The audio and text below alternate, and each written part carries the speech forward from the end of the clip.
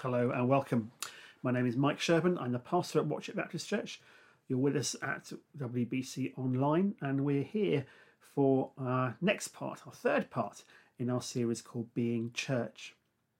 On this occasion, having looked previously at unity and depending and giving, we're now looking at communion. This is a key part of what we do when we gather, some ways of why we gather. And it's important that we understand what we're doing when we get together and celebrate in this way. Now, I'm not going to do a big sort of expression of historical understandings of communion. I may dip a little bit into that. But in the main, we're just going to look at some of those sort of biblical narrative behind communion and have a think about what it is that we mean when we take part in this special activity that we do together. Before we go any further, though, we're going to pray. Let's pray together. Lord, be near to us. Inspire us by your Spirit. Remind us of the amazing work of your Son, Jesus. Give us understanding and inspiration. Be tender with us as we explore this too. Amen.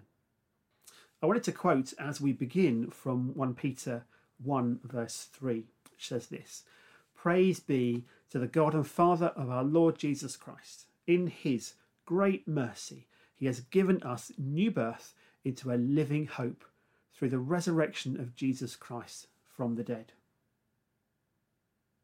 The thing about communion is it tells a story, and a story that Jesus wanted us to remember.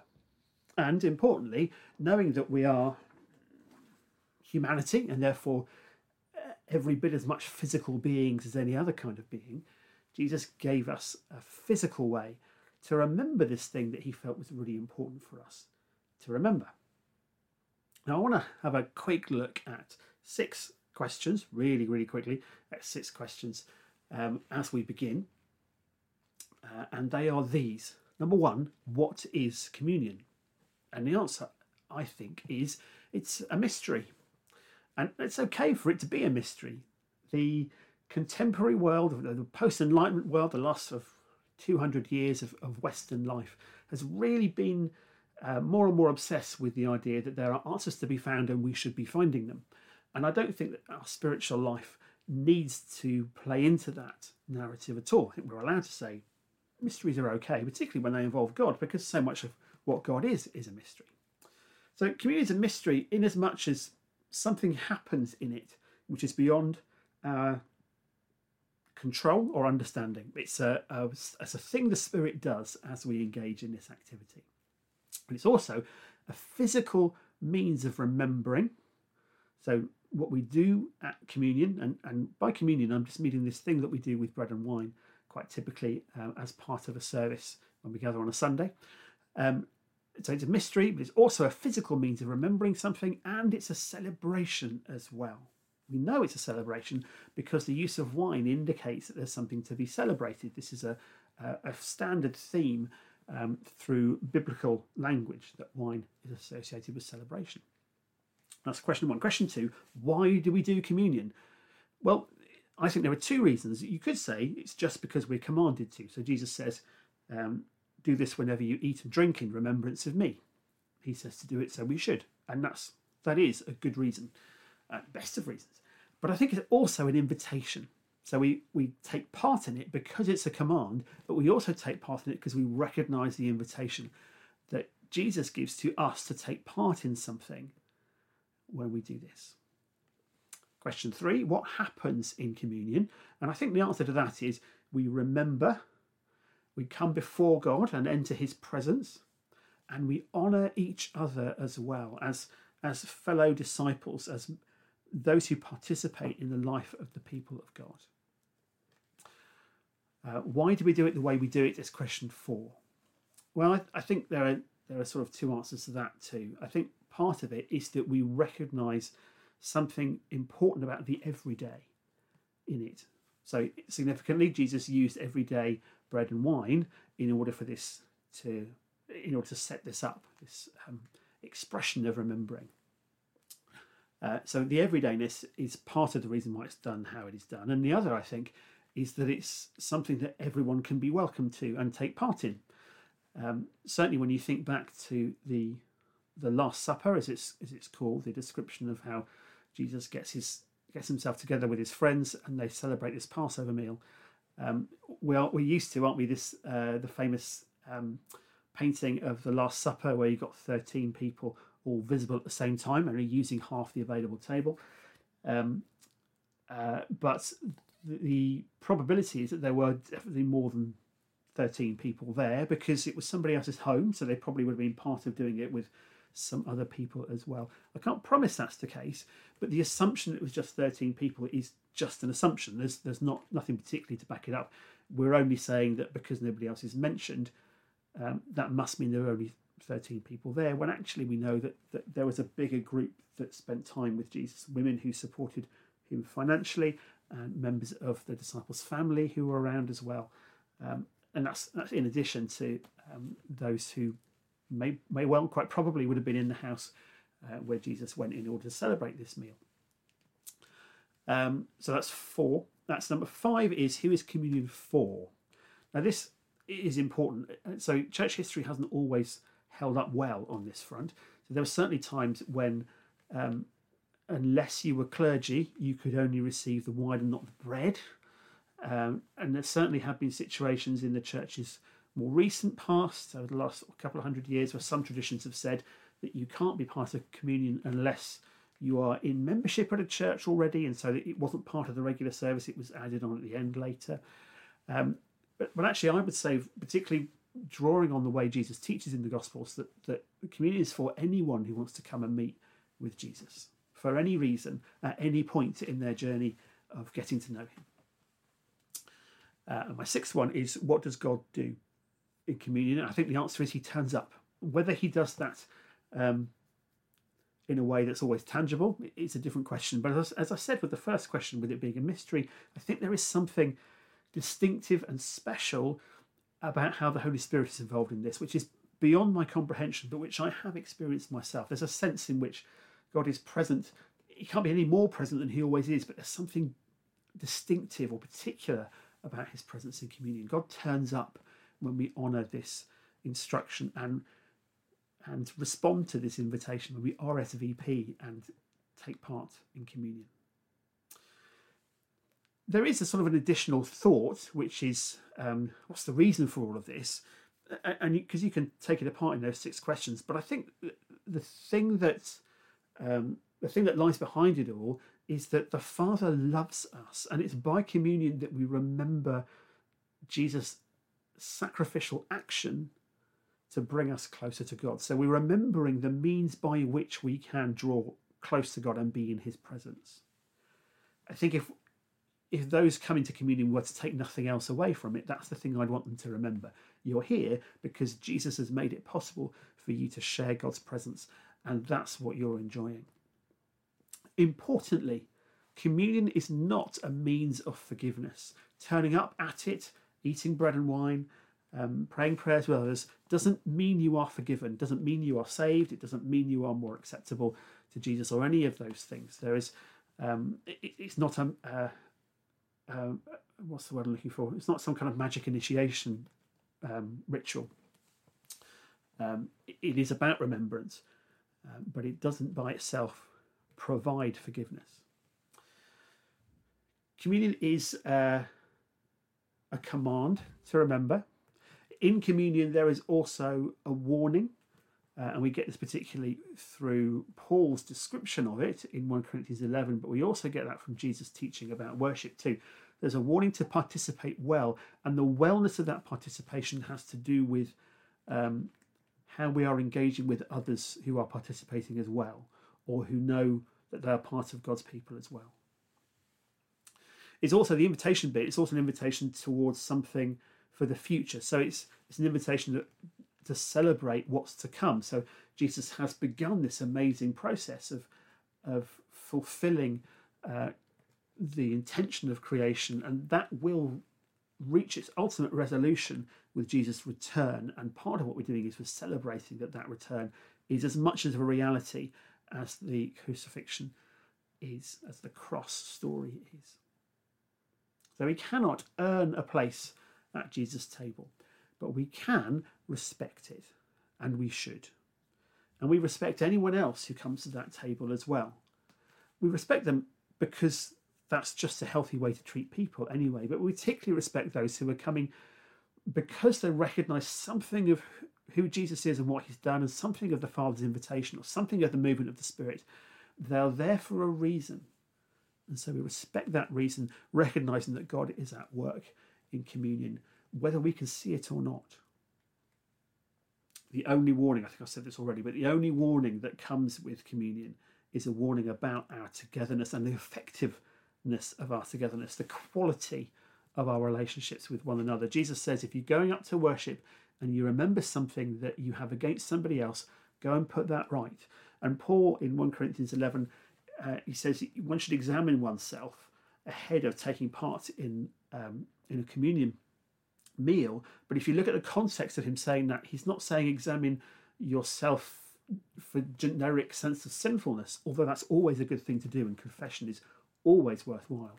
But the context of that instruction is about the quality of the relationships that you have with others in the church, that you recognise and live out your togetherness with them by the way you go about being part of communion. He's actually particularly picking up on the idea that very often the more wealthy people would turn up, take part in communion, eat and drink together, and then poorer people who might turn up later would find there was nothing left for them to have.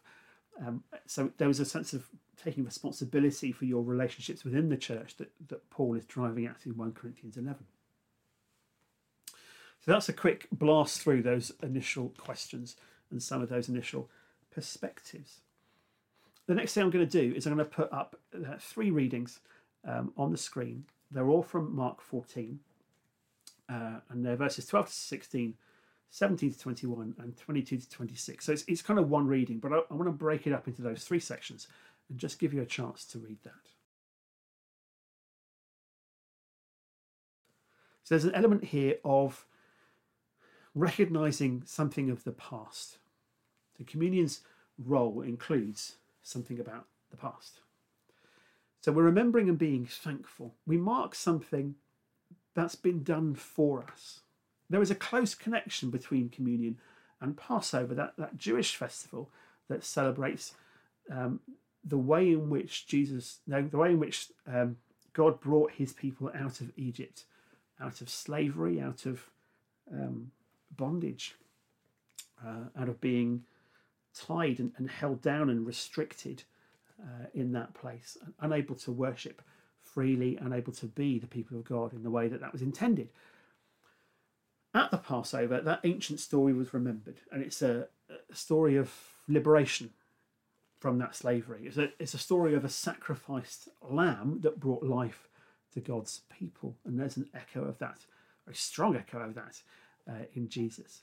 There's a story of hope and an invitation to enter into, be one of the recipients of a promise that God gave, that his people would be able to be free and to live in a promised land. And the story of God's presence every step of the journey he went with them.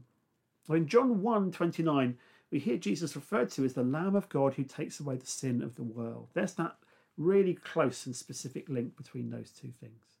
The deliberate connection is in play. So when Jesus first broke bread and poured wine, he was inviting us to remember the new rescue, like the old one, but different and better. And Hebrews will tell you lots about how Jesus is like the old things, but better.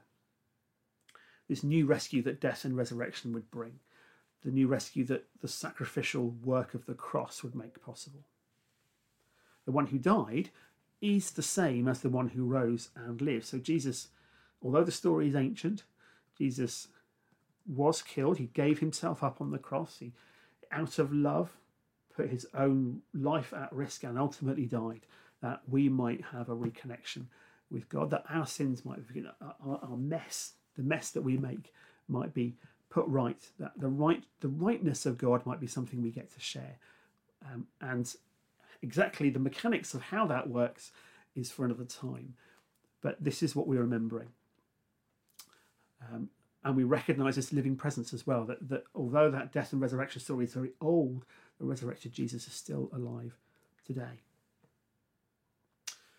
I'm just going to give us a moment to hear a little bit of a song called Remember by Tim Hughes, because I think it's a really helpful way of engaging with this sense of remembering what Jesus has done for us.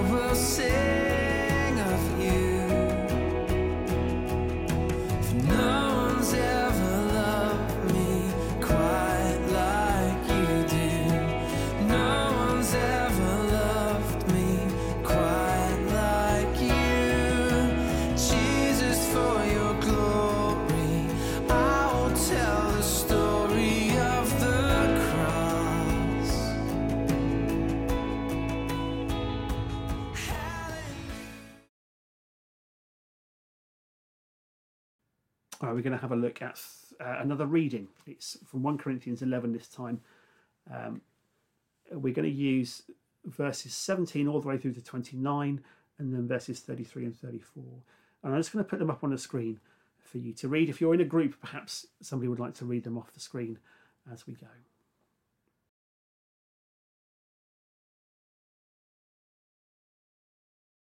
Okay, it's important to think about communion as something for the now, for the present moment. It's a means of grace. Now, I said earlier that communion can't bring about or trigger forgiveness, and that's true. But there is something also in the way in which the Spirit of God inhabits communion that means that there is something of God's generousness, his generous character, his giving to us of things that we don't deserve and haven't earned, that does take place. I think perhaps for me, I'm too often focused a bit more on the format of how communion is happening, that I don't always make space or allow room for the Holy Spirit to really be stirring up my heart, to be shuffling with how I'm thinking and being part of that, so that I might embrace his presence with me as I take part in this. We're marking something that's being given to us, not just something that was done ages ago, but something that is being given now. So we're able to claim a sense of being right with God and being clean with God because of what Jesus has done. So we don't just remember something that happened a long time ago. We claim something that is happening now, that we're able to take hold of right now. All that stuff in the Bible about communion and that one morning about being right with the others who are in your fellowship, or who, those who you might be not on good terms with, even if they're not in your congregation. That's about being right and about being clean, and that cleanness is something that we're able to access because of Jesus' death on the cross. Paul's emphasis was on clean relationships. Jesus gave communion to the church, and we are the body of Christ, and that means behaving as if we are the body of Christ. Jesus talks in Matthew 5 about putting things right with others on the way to the altar. I've just mentioned it, but it's in Matthew 5, 23 to 24. It's worth having a look at. So before we get to the point of engaging with communion, we we anticipate that we're going to have an encounter with Jesus, and we think, well, if I'm going to encounter Jesus, how can I be as right as I can be? So it's a thing of immediate nowness. It's a thing about the present, and that means that we look to take hold of the opportunities that come with it. So we don't believe that that the bread becomes Jesus' body, or that the wine becomes Jesus' blood, but those representational symbols are important because they place us in the story. They make us a participant in what Jesus is trying to accomplish, which is to draw us closer to him, to welcome us back to the presence of God, to put us right so that we can be in that place. Being in the present also means thinking about why we use what we use. So we use everyday things. So it's important to remember that bread and wine were every day. So wine was much more likely to be drunk in New Testament times, partly because water sources weren't as reliably clean. So there were clean water sources and they were definitely used, but you would use wine because there was no squash, there was no Diet Coke, there was no, so you often would water it down, but there was a lot of wine around. So it was an everyday drink, but it was also a drink of celebration. And bread too, just an everyday thing, so that it was as easy as possible to take part in this remembering process. We use everyday things, and we invite anyone who wants to meet Jesus. They don't have to qualify, because we don't qualify to meet with Jesus either. We simply say, if you want to be here and you want to meet Jesus, then communion and remembering and being part of something that the Holy Spirit is involved with, all of that is for you. Let's have a look at a third and final set of verses. This time, 4 readings from different books, from Isaiah and Matthew and Acts and Revelation, and they'll be on the screen next.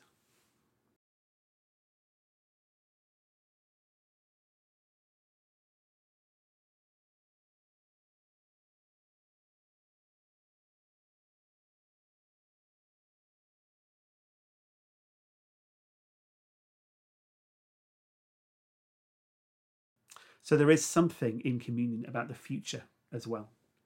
A future where creation is fulfilled, where everything that God intended to be is made right.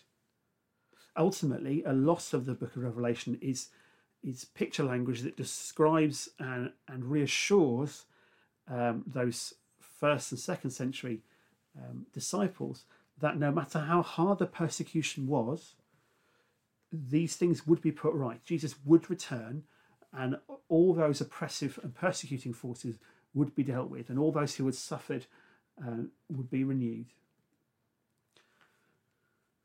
There is a feast to come, a feast of welcome into the fulfilled kingdom of God. And so bread and wine represents what that feast might be like for the future too. We mark something that reminds us of a promise that Jesus prepares a place for us with him. It's interesting that that we have this image in the original story of the communion event, the Last Supper event, that Jesus washes his disciples' feet.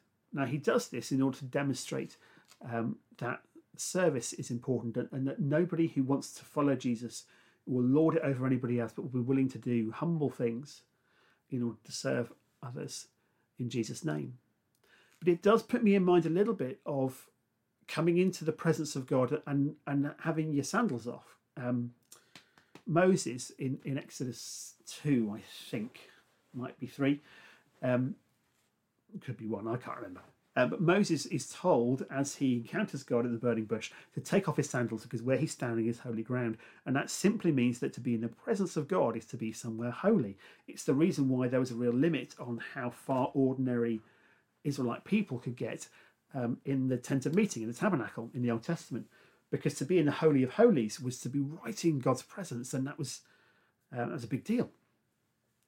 So although Jesus washing his disciples' feet wasn't about taking off his sandals because you're in holy ground, it does always remind me of that. And I think there is something important about recognizing that when we come to communion, we're coming into a place of holiness because God is there and welcomes us.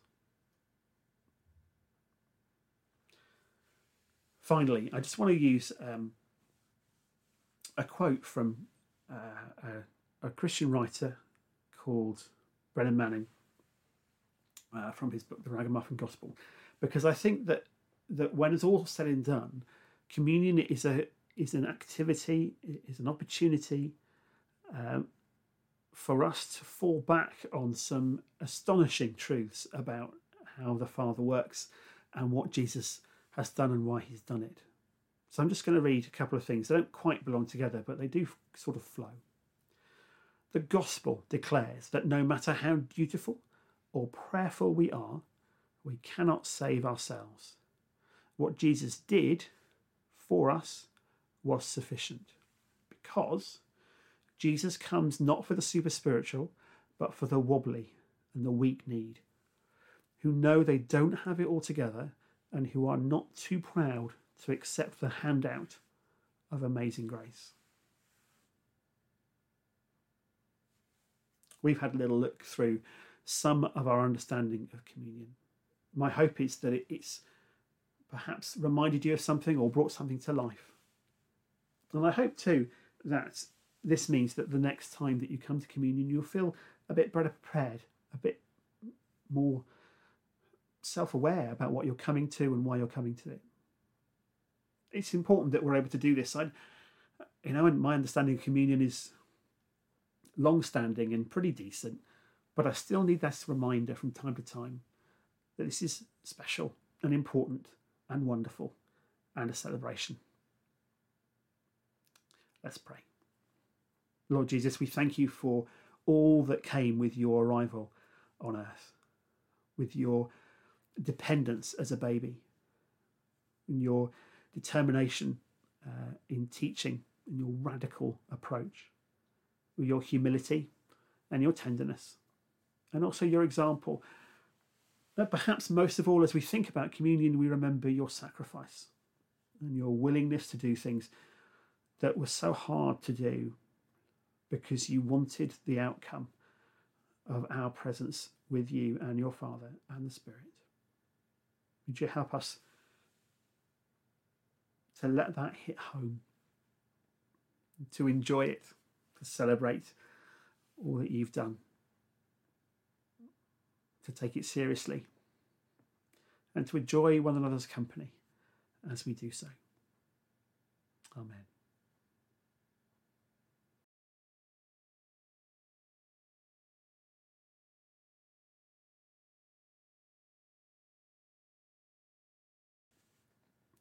Question 1 is prompted by another quote from Brennan Manning. He writes this: "It is not objective proof of God's existence that we want, but the experience of God's presence. That is the miracle we are really after. And that is also, I think, the miracle that we really get." The wonderful thing about communion is that it is an expression of our recognition that we have no right to God's grace, to God's kindness, but that he has provided it and we get to accept it. Where's the question in this? Well, really, it's about how you interact, how I interact with grace. So the question is this: what are the obstacles that you have that stop you from accepting that God's grace really is unconditional? What makes you assume that God must certainly want something from you? Can you really accept that grace is free and is all good?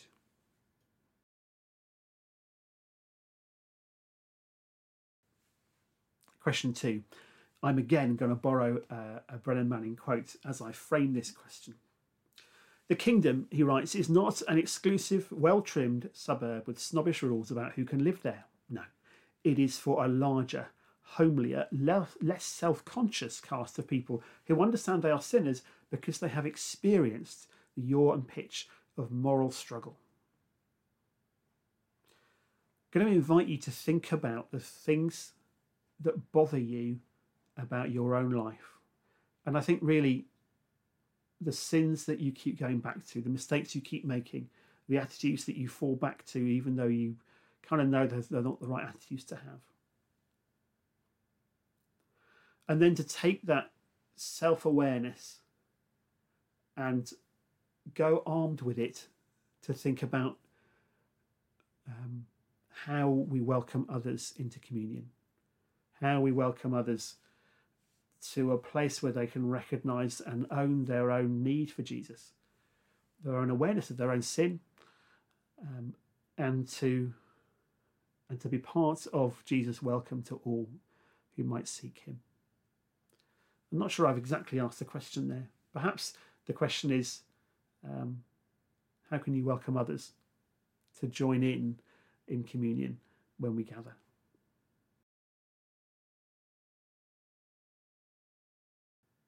Question 3. The forerunner of communion is a meal that Jesus had with his disciples and possibly other people too. Our normal experience of communion in churches today is a table with bread and wine and nothing else on it. In our case, we add some biscuits and grapes for good reason. The question is, how might we extend our experience of communion to include a whole meal and not just bread and wine? How can we make a time of prayer and praise weave right through our time together in order to make communion a whole experience about gathering to share a meal? Thank you so much for being with us for this third part of Being Church on communion. And I look forward to catching up with you soon to talk about it. And if not before, then to catch you again next time when we're looking at part 4. And I look forward to catching up with you then, if not before. Take care and God bless.